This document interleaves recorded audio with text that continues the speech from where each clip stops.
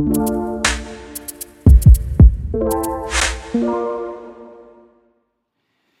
was a night kind of like tonight.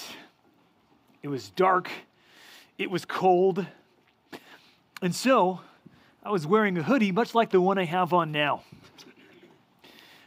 I had my hoodie on, like so, and it was probably maybe 1 or 2 in the morning. I was walking back home. I had my backpack on because I'm a student. I have my backpack with me everywhere. Even though I didn't have books inside. I don't know what I had inside, but I was carrying my backpack, walking the streets of Norwalk in the middle of the night. Pretty typical, actually. That's what I did. But as I make my way home, I notice in the corner of my eye a police car driving by. I noticed them, and certainly they noticed me. And so when this police car stopped in the middle of the street and then backed up, I knew I was in trouble. So I walked faster. They proceeded to turn their car my direction. I kept walking, just hoping things would kind of turn out okay and maybe that they would notice that it was pretty non-threatening. But then I heard the low hum of the engine behind me. I knew that they were tailing me. Then I saw a bright light surrounding me. It was the spotlight. You know the one that they have on the side? They turn it on you and they could just see everything, that super bright spotlight. So they turned the spotlight on me. And then I heard over the speaker, "Pull over." I'm like, I'm not in the car, bro. I could just step to the side. So I did. I was raised to believe that the cops are good people who do good things, and so I should respect them. And so, of course, I did that. I went over and I stepped aside and I did what they asked me to do. Came over, there was 2 of them. I remember there was a guy and a girl. And the girl says, "So what are you doing out here tonight?" And I'm like, "Well, I'm actually walking home." She says, "Oh, really?" I said, "Yeah." She says, "Let me see your backpack." So I said, okay. I took my backpack off and I gave it to her. And so she takes it to the patrol car and sets it on the hood and just starts kind of rifling through my stuff. He starts asking questions like, "So what's your address? How old are you? Where do you come from?" He's asking these questions that, police officers tend to ask. So I was, "Yes, sir, no, sir, yes, ma'am." No, I was deference and respect, doing the best I could to not get myself arrested that night. I succeeded. The end of that exchange, they let me go. They said, "You know what, we got to report that some, suspicious character is walking around, kind of fits your profile and description, so we thought we'd pull you over just to be safe about it." And I said, okay. What's funny though, is that they pulled me over in front of a house like, right here, 2 houses down. That's where I lived. So I'm like, I just live right here, bro. You could have just knocked on the door and people there would vouch for me. But anyhow, that night, I came to realize that, you know what? I like police. It's a little weird to come in contact with them and have this experience because not only did they check my backpack, I should let you know. If you ever travel with me, you'll notice something that always happens. I always get randomly searched. Well, that night was no different. I got randomly patted down, and that's a little awkward. You ever had that happen where they're like touching on your leg and they're doing that thing? I had to go through that. But at the end of it, again, I went home kind of shaking like, oh, that was weird. I hope that never happens again. But all that worked out in my favor. Nothing happened that night, but I learned a lesson. Came to realize that, much of how I feel about the police or any authority for that matter is going to depend on, what I believe about them and what kind of experience I have. Their authority and their position puts me in a difficult spot. Like I should just give them deference. I should give them, respect and that kind of thing. But your experience and your belief is going to influence how you interact with them. And that same principle is true in your relationship with the God that you serve. Because here's the thing, God's not telling you to pull over so he can frisk you or check out your backpack. But here's what God says. Essentially, it goes like this. I'm the creator, you're the creature, you should worship me. And your response to God is going to depend on those same 2 things, your experience with God and what you believe about God. By the way, I'm really cold. Are you okay if I keep this hoodie on? I don't look too suspicious, right? Too sus? You can't handle the sus. what you believe and what your experience with God. In fact, it's because of what you believe, and it's partly because of your experience with God, that you have difficulty fulfilling the command to worship God. For some of you guys, you come to worship experiences like this, and the songs are going off, and really, you're bored. Like, I don't really get this. I don't understand why Christians sing. I'm not into that. That's not my thing. I'm bored by that. I might think the worship is boring. I might think that God himself is boring. For some of you, boredom is your common experience when you come to worship God, when you sing to him. For some of you, it's not that worship is boring. It's that you just don't like it. I don't like the way that guy sings. I don't like the way that she hit that note. I don't like the strumming chords that they play. I don't like this, that, or the other thing. You don't like that, and so you disengage. Again, all this goes back to your experience with God and your beliefs about him. In those two cases, whether it's boredom or dislike, you are bored with God and you dislike what God calls you to do. For some of you, you might be confused. You might read the lyrics on the screen and be like, what does that even mean? From God our Heavenly Father, the blessed babe was born. It's kind of weird that they put it that way. You might read those lyrics or you might sing them and say, I don't even understand what that means. You know, what's up with the thous and the thines and the therefores? I'm not really tracking with that. That doesn't really hit me where I am. No one sings like that these days. You might also say, you know what? It's not that I'm bored. It's not that I dislike it. It's not that I'm confused. I just feel like it's an obligation that I have to fulfill. It's like when your parents tell you to eat your vegetables, like you'll eat them, but you're not necessarily going to like it. You're not going to love it. You're going to do what you have to do because you have to do it, but not because you feel like, oh, that's what I really want to do. Some of you guys feel that way about worship. Singing to God or giving him your praise and adoration and affection is like, well, I guess I should because he's God and everything, but I don't really want to. I have to, so I will. And still, for some of you, you're Christians, you love God, you love the people of God, but you get a little nervous when it comes to showing your love for him in front of others.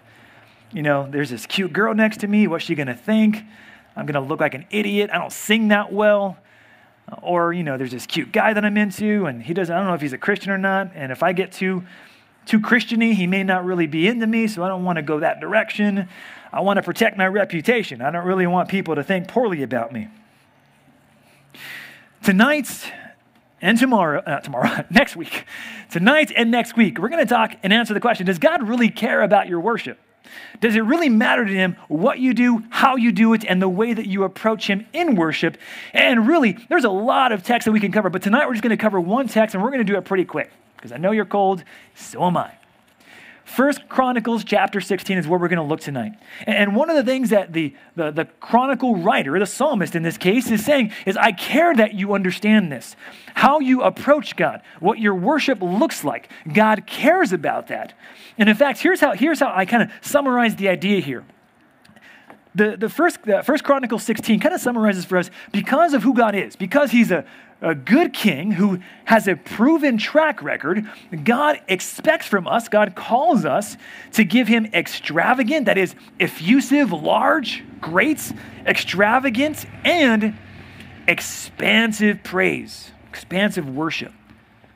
Because God is a good king who has a proven track record, he calls us to give him extravagant and expansive worship. 1 Chronicles 16 is going to give us some insight tonight for how to approach this. And surprise, surprise, God cares. And I'm going to prove to you in the text why this matters to you. Whether you're bored, whether you dislike it, whether you're confused, whether you find yourself embarrassed, this text has something for you. 1 Chronicles 16, starting at verse number 8, says this. Check it out. Oh, give thanks to the Lord. And by the way, open your Bibles or turn them on, because I don't have them on the screen for you. Oh, give thanks to the Lord. Call upon his name. Make known his deeds among the peoples. Sing to him. Sing praises to him. Tell of all his wondrous works. Glory in his name. Glory, rather, in his holy name. Let the hearts of those who seek the Lord rejoice. Seek the Lord and in his strength. Seek his presence continually. Remember the wondrous works that he has done, his miracles, and the judgments he uttered. And who's he talking to? Verse 13. O offspring of Israel, his servant, children of Jacob, his chosen ones. Now, I don't know if you could tell or not, but all throughout these few verses that we read, it is peppered with imperatives. Take a look again. Give thanks. Verse 8. Call upon his name. Verse 8. Make known his deeds. Verse 8. Verse 9. Sing to him. Sing praises to him. Tell of all his works. Verse 10. Glory in his name. Verse 11. Seek the Lord. Verse 12. Remember. Those are all imperatives. They're telling us something to do. And here's what I want to point out to you first and foremost. As Christians, or even non-Christians, whoever you are tonight, the Bible does not call us to a suggestion about worshiping God. The Bible calls us to an obligation, a duty, a responsibility to worship God. Point number one, obey the command to worship your King. Let's start there. The command to worship God is just that. It's a command. Now, some might bristle at this and say, well, man, it sounds like God is a thirsty girl just looking for compliments. Tell me I'm beautiful. Tell me I'm lovely. You know, I'm not that pretty, right? And of course, your answer is, no, you're beautiful, right? It seems like God is this kind of needy person. That's not how God tells us to think about it. In fact, it's kind of like this. If you have an iDevice or an inferior Android device, the manufacturer tells you, plug it in to this kind of charger. Plug it into this kind of outlet. You don't have a choice on it. You plug it in with this way, with this kind of voltage. Plug it in with this kind of specification. It's kind of a command, actually. It tells you how to do that. Now, none of us is going to say, well, how dare you, Apple? How dare you, Android, tell me how to treat my phone? I will plug it into whatever I want. In fact, this elephant looks like a perfectly fine device. I'm going to plug it into my elephant. No one's going to get upset about that. No one's going to say that because Apple, or Android, are the king of their products and they know how the user should use it, how the user should respond. In a similar sense, when God calls you and I to worship him, it's not because God is needy looking for compliments. Rather, the Creator knows how the created should live. And in fact, it's not just here's what you should do for me. It's when you worship, this is what makes you whole. It is what leads to your flourishing. This is what makes you human. You were designed by him to worship him. And when you do that, that's what feeds you.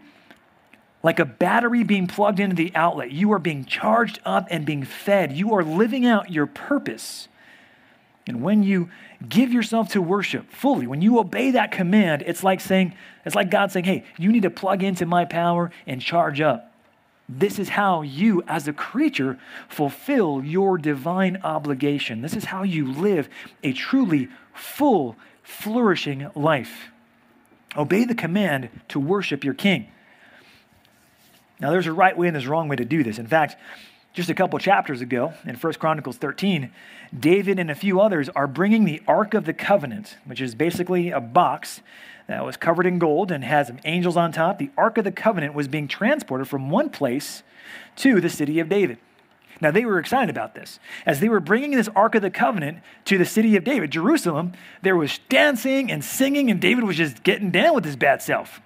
He was busting a move, doing the shuffle. He's like, yeah, he was getting down. Their worship was sincere, but they made a critical error in that the worship that they offered God, although sincere, was not the worship that God wanted. And so, one of his friends did the unthinkable. As the Ark of the Covenant was making its way on the road to the city of David, one of the animals lost his footing, and so the ark tipped over.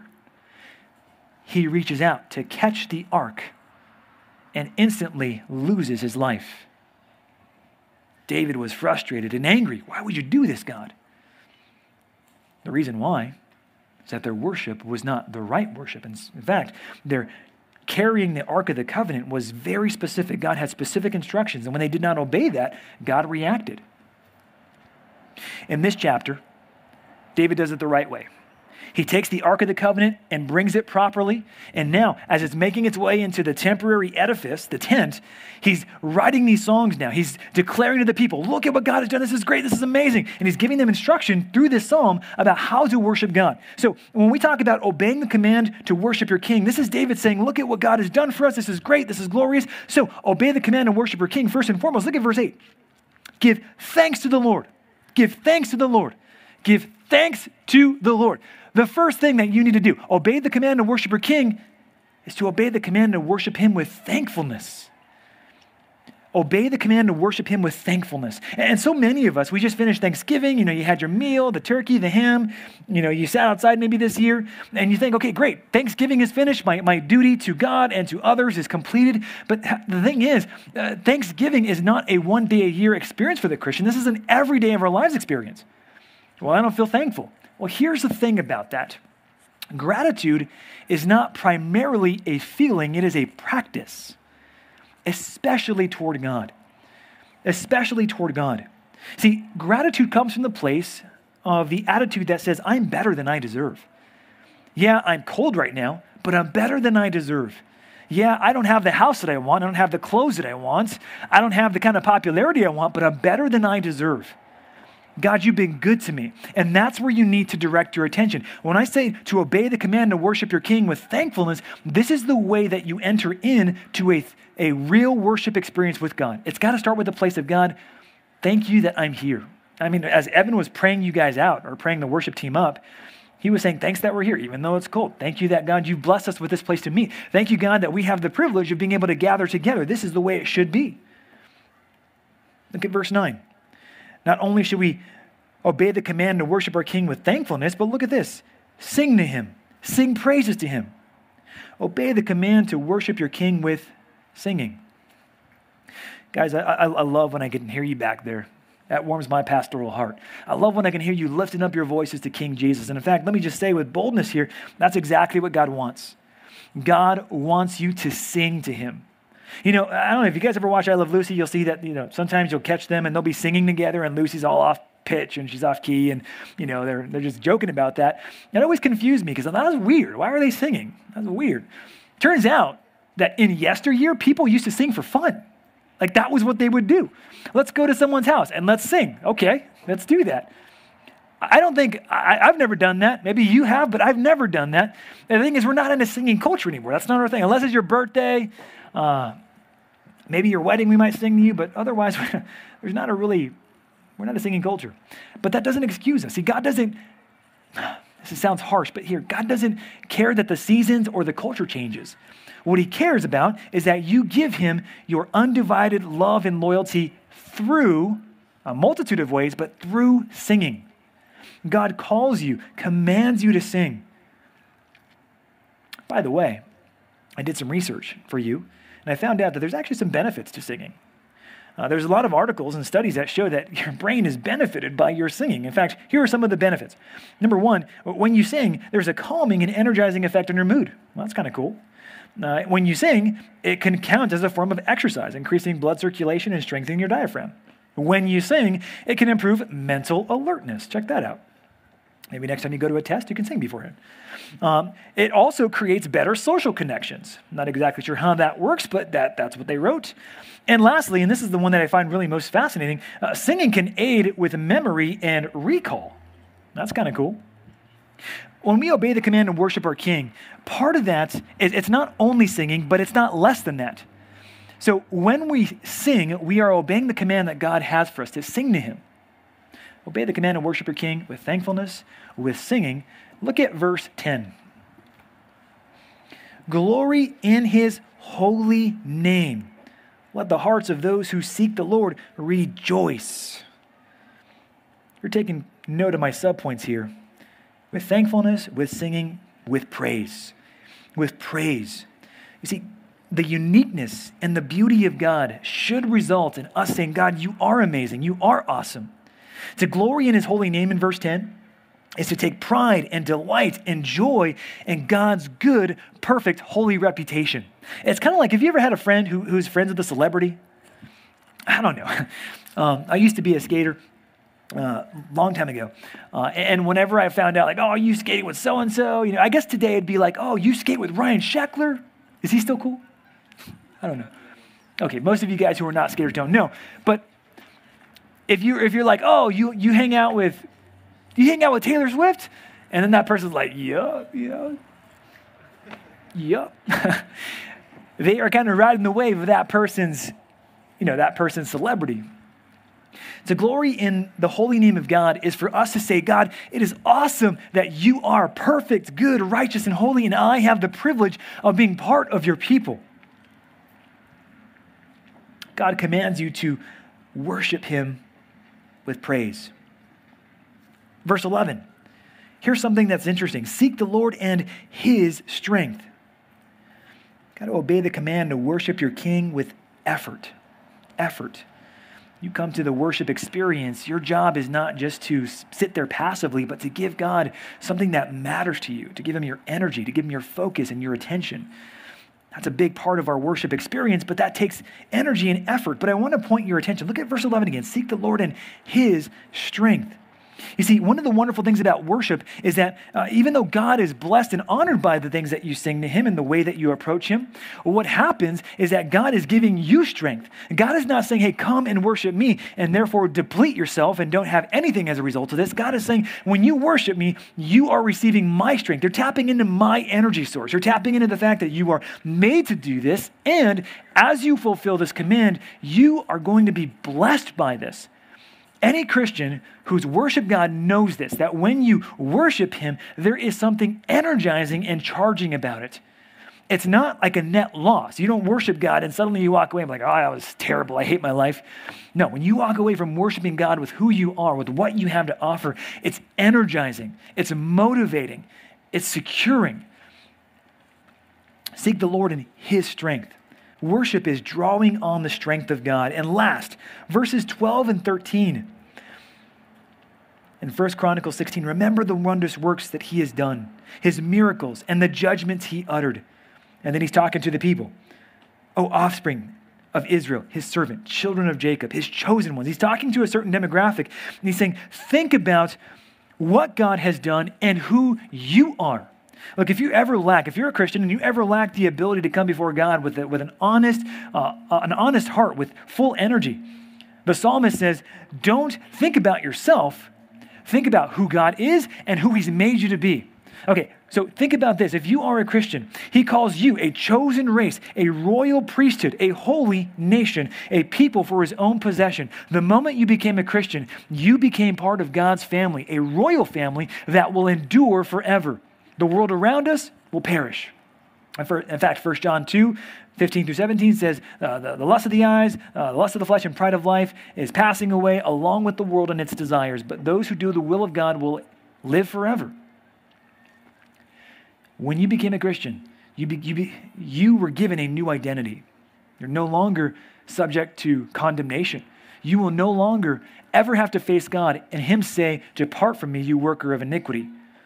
When you became a Christian, you took on a new identity. And that new identity was made all the more to worship God. To think about the context in which you worship him, who God is and who you are. Who God is and who you are. Obey the command to worship your King with thankfulness, with singing, with praise, with effort, and with context. Why? Well, because God is a good king with a proven track record. And because God is a good king with a proven track record, we are now called to give to him, to render to God extravagant and expansive worship. How do we do that? Look at verses 14 through 22 of 1 Chronicles 16. 14 through 22. 1 Chronicles 16, verse 14. He is the Lord our God. His judgments are in all the earth. And what he's saying by that is you can see God's works displayed across all creation, across all generations. Look at verse 15. Remember his covenant forever. Remember his covenant forever. The word that he commanded for 1,000 generations. And then he goes on to explain what that covenant is. The covenant that he made with Abraham, his sworn promise to Isaac, which he confirmed to Jacob as a statute, to Israel as an everlasting covenant, saying, to you I will give the land of Canaan as your portion for an inheritance. When you were few in number, of little account, and when you were sojourners in the land of Canaan, wandering from nation to nation, from one kingdom to another people, he allowed no one to oppress them. He rebuked kings on their account, saying, touch not my anointed ones, do my prophets no harm. Now think about this. What we just read is David writing songs. These people are singing these lyrics, and all throughout these lyrics he's saying, remember this patriarch, remember this event, remember that he took Israel, he took Jacob and then Israel, and then he protected them. He's drawing them through a history saying, when you sing worship to God, think about what's happened to you in your life. He's tracing out a line as they sing, saying, think about these things. Think about what God has done for you. Think about how God has protected you. Think about what is most important. Think. That word's powerful, which is why point number 2, I put it like this. You need to think about what you sing to the King. Think about what you sing to the King. For far too many of us, we space out when we're singing worship songs, right? We're singing and we kind of know the melody, so we're singing along, but every now and then, I notice that sometimes I personally can space out. Sometimes instead of singing, I see a generation rising up to take their place with selfless faith. You might sing, I see a generation rising up with selfish faith. Oops, not what I meant. Not what I meant. You done that before? Anybody? No, just me? Okay. How about this one? Be thou my vision. We've sung this one before, right? You might have accidentally sung,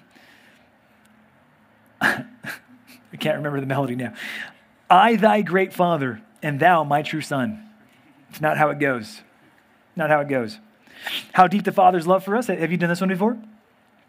And this one I actually have done.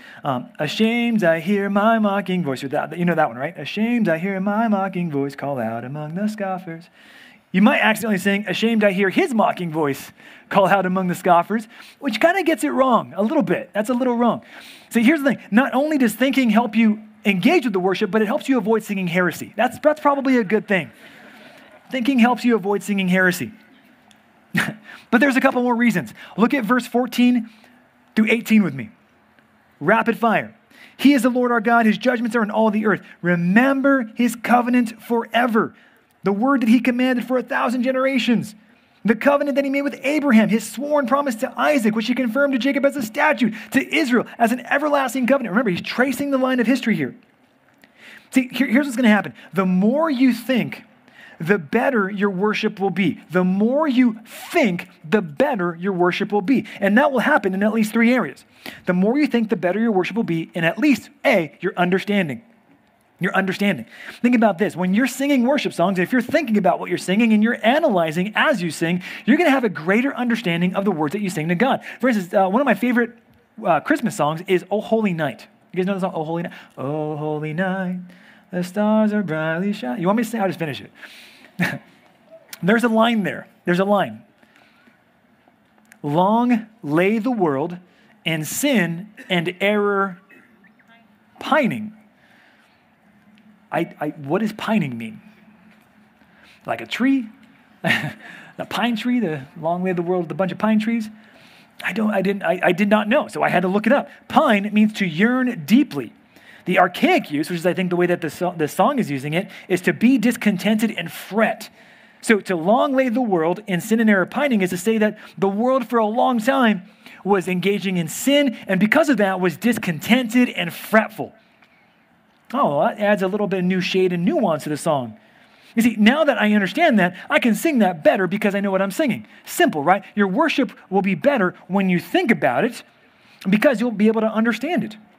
The more you think, the better your worship will be in, first of all, your understanding, but second of all, in your retention. In verse 15, the psalmist calls all of us to remember. Remember what God has done. Remember what God has done for us. And as we already made the comment here, your singing is an actual great memory device. How many of you guys learned your ABCs from singing them? How many of you guys learned your books of the Bible from singing them? Like all of us. God calls us to sing because of the way it helps us remember. It helps us retain the truths of our faith, which are so meaningful and so precious. Singing helps with our understanding. Singing helps with our retention. And lastly, take a look at verse 19 through 22. 1 Chronicles 16, 19 to 22. He says, when you were few in number, of little account, and sojourners in the land, you were strangers in the land, wandering from nation to nation, from one kingdom to another people, He allowed no one to oppress them, and he rebuked kings on their account, saying, touch not my anointed ones, do my prophets no harm. What David's trying to do here is to recall, think about what God has done for you, and how should that make you feel? You were little and small, and yet God protected you. Is not God good to you? That should inspire confidence and faith. That should have an emotional impact. The more you think, the better your worship will be, an emotional impact. Earlier I said you have some problems with being bored and you're not engaging, and the reason why is because you're not doing real worship. You're not thinking about what you're singing. You're not analyzing the lyrics. You're not sending those lyrics to God, and because of that, that's why you're bored. That's why you have difficulty having a great time in worship, regardless of who's singing, regardless of what the song is. You can still have a great time singing to the Lord. The emotional impact comes from when you are engaging with what you're singing. You bored during worship? Engage with the lyrics. Do you dislike it? Think about what you're singing. The more you think, the better your worship will be in understanding, in retention, and in emotional impact. You see, feelings follow thinking as naturally as a dog follows his owner. As you think about the truths of Scripture, the feelings will eventually follow the way that you're thinking about God. In some sense, if you're thinking about something else entirely, no wonder you're not able to have a great time in worship. When you're singing A Mighty Fortress, if you're engaging with those lyrics, a mighty fortress is our God. If you're thinking about what you're singing, you should have a bold confidence, like God is strong. He's a fortress. He's a protector. I can trust him. Or when you're singing, holy, holy, holy. Oh, sorry, that was terrible. It's cold out. When you're singing holy, holy, holy, there can be, if you're thinking about what you're singing, a reverence and an awe that comes from who God is, saying, that's amazing. You are awesome and glorious. You're beyond my comprehension. God, you are a wonderful God. You're a holy God. Think about what you sing to the King, because the more you think, the better your worship will be. Because God is a good king with a proven track record, we're commanded to give him extravagant and expansive worship. These last few verses tell us where that expansive nature comes from. Real worship offered to God is never satisfied with just having a private relationship with God. Look at verses 23 through 34. Read it with me here. Notice the shift in personnel. Sing to the Lord, all the earth.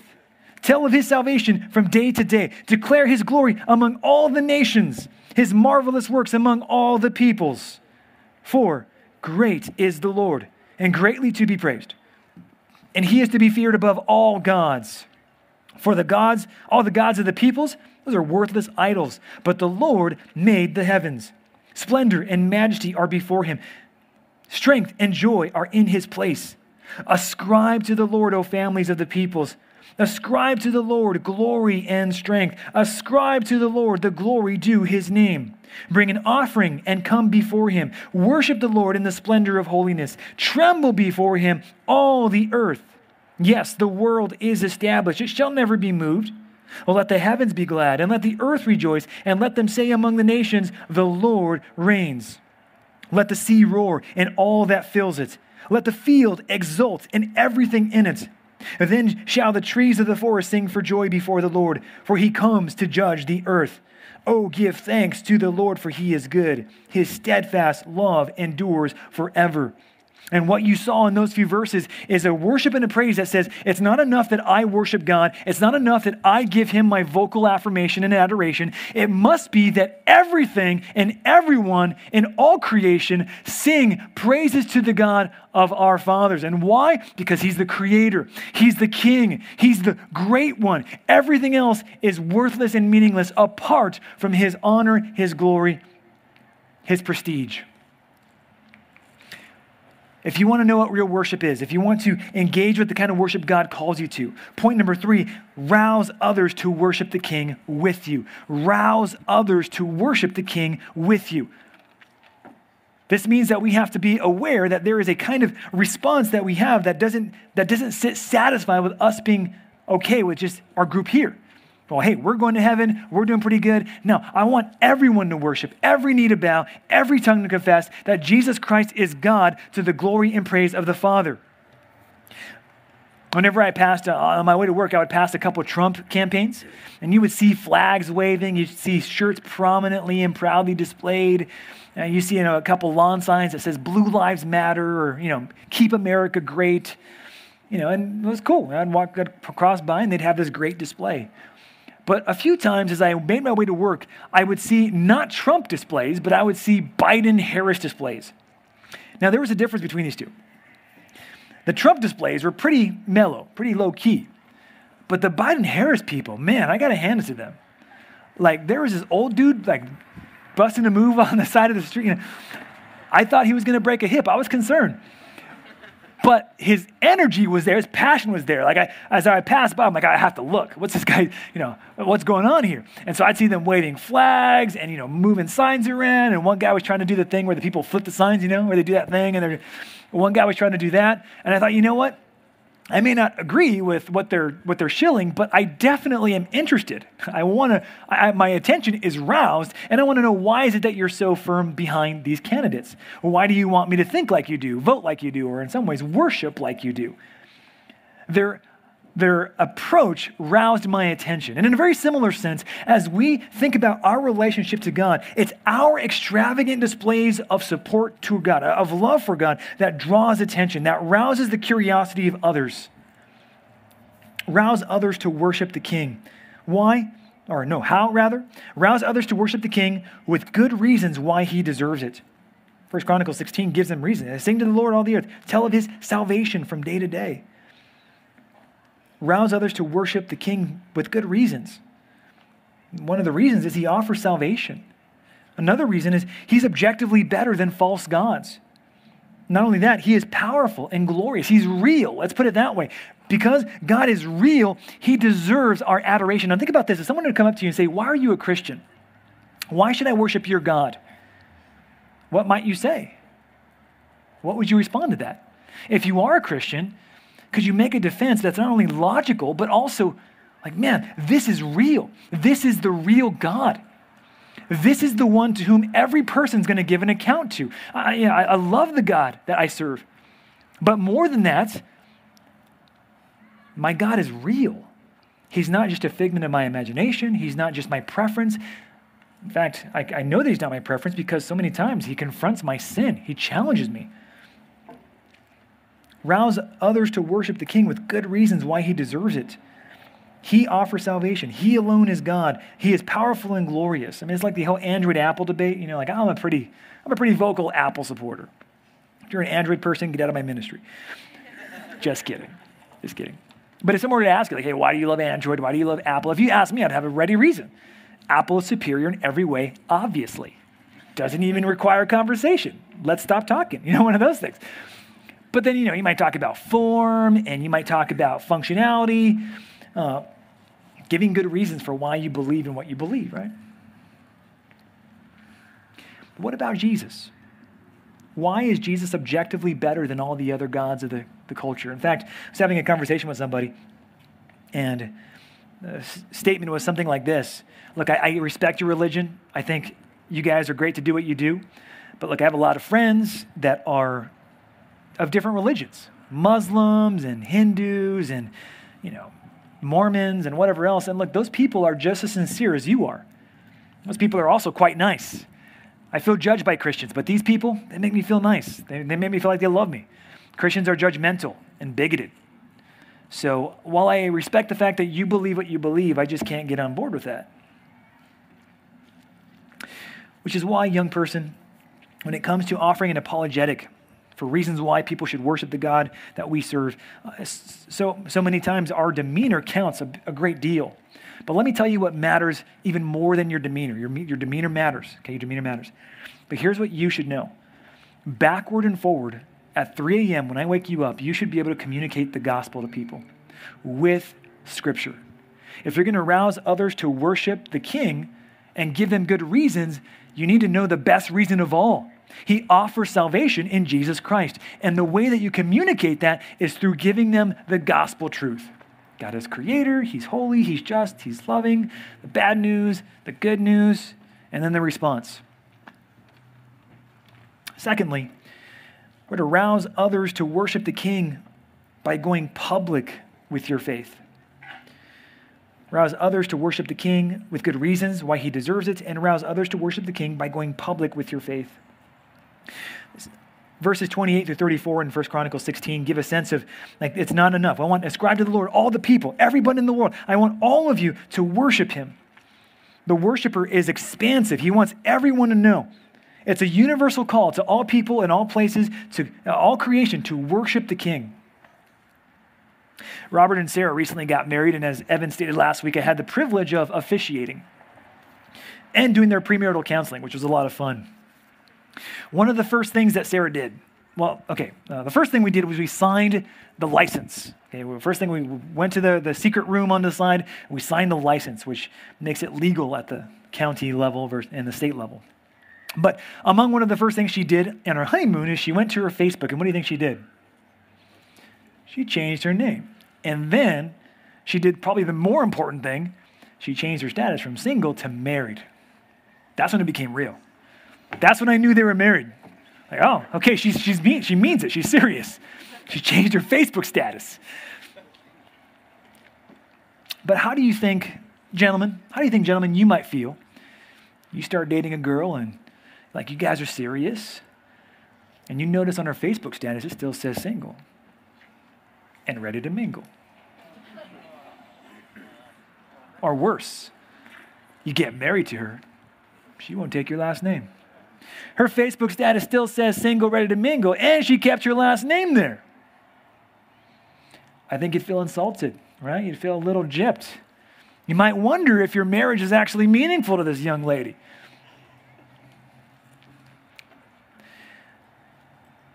You guys can see the absurdity of an illustration like that, but some of you guys have not gone public with your love for Jesus. Some of you are still shy and closeted Christians. You're afraid that people are going to think less of you, and they might. You're afraid that people are going to shun you, and they might.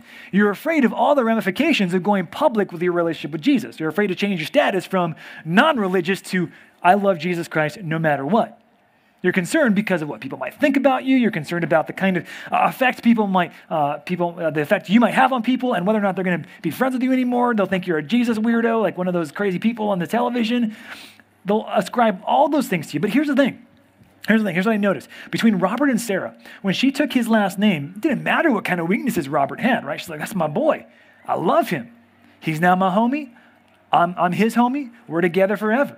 Did not matter if he had some kind of shortcoming, if he was goofy or whatever else. And the same thing is true with Sarah. When he said, I do to Sarah, that relationship became bonded and concrete. Did not matter what kind of weaknesses Sarah herself had. He accepted her, everything included. She accepted him, everything included. You see, Jesus says this interesting thing. He says, whoever is ashamed of me and my words, I will be ashamed of them. You see, when you enter into a covenant relationship with Jesus, he says, I want you to treat me with regard in all areas of your life. It's not enough for us to be a secret relationship. Okay? Ladies, if some guy asks you, hey, will you be my secret girlfriend just between you and me? Probably don't do that. He doesn't have your best interest at heart. And vice versa, young men. If a girl's like, yeah, I'll be your girlfriend, but between us only. Okay, don't tell anybody. That is not the kind of relationship that you want. Yeah, so many people have that relationship with Jesus. You see, you rouse others to worship your King by being public about your relationship, by telling them why he's worthy of adoration, why he is King, why he deserves all of you. Why did you commit to Jesus Christ? Let people know about that. Let people know on your Instagram, on your Facebook, on your TikTok, whatever it is that you have that people see and know is you, make sure that they know that your love for Christ is real and legit. At the very least, that it's vocal. It's the least that we could do. That's what real worship looks like. It's not just singing. It affects all the rest of our lives. At the very least, it affects the way that we interact with others. They should be able to tell, oh, you're a Christian. You go to True North. You go to that Compass Bible Church. I could tell because of the way that you talk. Doesn't mean you have to start using Christian jargon. Like, okay, if someone says, yeah, here's $5, you don't have to say, hey, praise the Lord, thank you, Jesus. You could. That's fine. You could do that. But that's not what I'm talking about. I'm talking about something bigger than that. Talking about you being honest that you are a believer with all kinds of people. Rouse others to worship your King by going public with your faith. Because God is a good king with a proven track record. He calls us to give him extravagant and expansive worship. When the police rolled up behind me, they shined the spotlight on me. I forgot to mention one thing. When they went on the mic, let me see your hands. Put your hands in the air. That was embarrassing. I'm glad no one was out there, but backpack on is one of these things. Turn around. Turn around. Okay, so I'll turn to you guys. And that's when the guy rolled up and did the pat down, one of those things. Hands up. Hands up signifies surrender. It means that you're willing to embrace the fact that you are dealing with someone who has authority over you, stronger than you, and someone that you need to submit to. Don't get scared. I'm not telling you have to raise your hands in worship. You can if you want. But what I am saying is that before God, our hands need to be up in surrender. Christian, obviously this sermon's for you. But non-Christians out here, I want to talk to you for a second. See, for some of you who are non-Christians, your hands are here. You don't want God in your life because you want to fight God. You want to be God. But when you release your grip and you turn your hands to God and you surrender to him, here's the beauty of that. Your surrender to God allows you to live the life that you were called to live. You are allowed to live the life that God wants for you, the true life that he calls you to. And he says, Jesus says to his disciples, the devil comes to steal and kill and destroy. That's what sin does. That's what life on your own does. The devil comes to steal, kill, and destroy. That's what the world offers you. But Jesus says, I came that you may have life and have it abundantly. We've been talking about singing to God all night, worshiping him, but that's only one part of it. This is one aspect of our Christian life. But here's the thing. If you're a non-Christian and you're living for you and you're your own God, let me tell you, you know John 10:10 is for you, right? The devil comes to steal, kill, and destroy. That's what the devil does. That's what your world does. That's how you live when it's on your own terms. But when you surrender to God, when you worship him and you say, I give up, you're the king, I'm the one who needs to surrender to you because you're the more powerful person in this relationship, that's when life clicks. That's when things make sense. That's when you get life right. God is a good king. He is king, but he's a good king. He's the best king. And he's the king that you need to submit to tonight. As you prepare to go to your small groups, one thing I want to do before you dismiss is to sing one closing song. I want to give you a chance to practice some of the things that we just talked about right now. So I'm going to invite our worship team to back up, and I'm going to pray for you real quickly. And I want you to practice doing the things that we talked about tonight. To obey the command to worship your king. To think about what you sing to the king, and to rouse others to worship the king by the way that you give him affection with your voices, with your bodies, with your minds. Let's pray, God.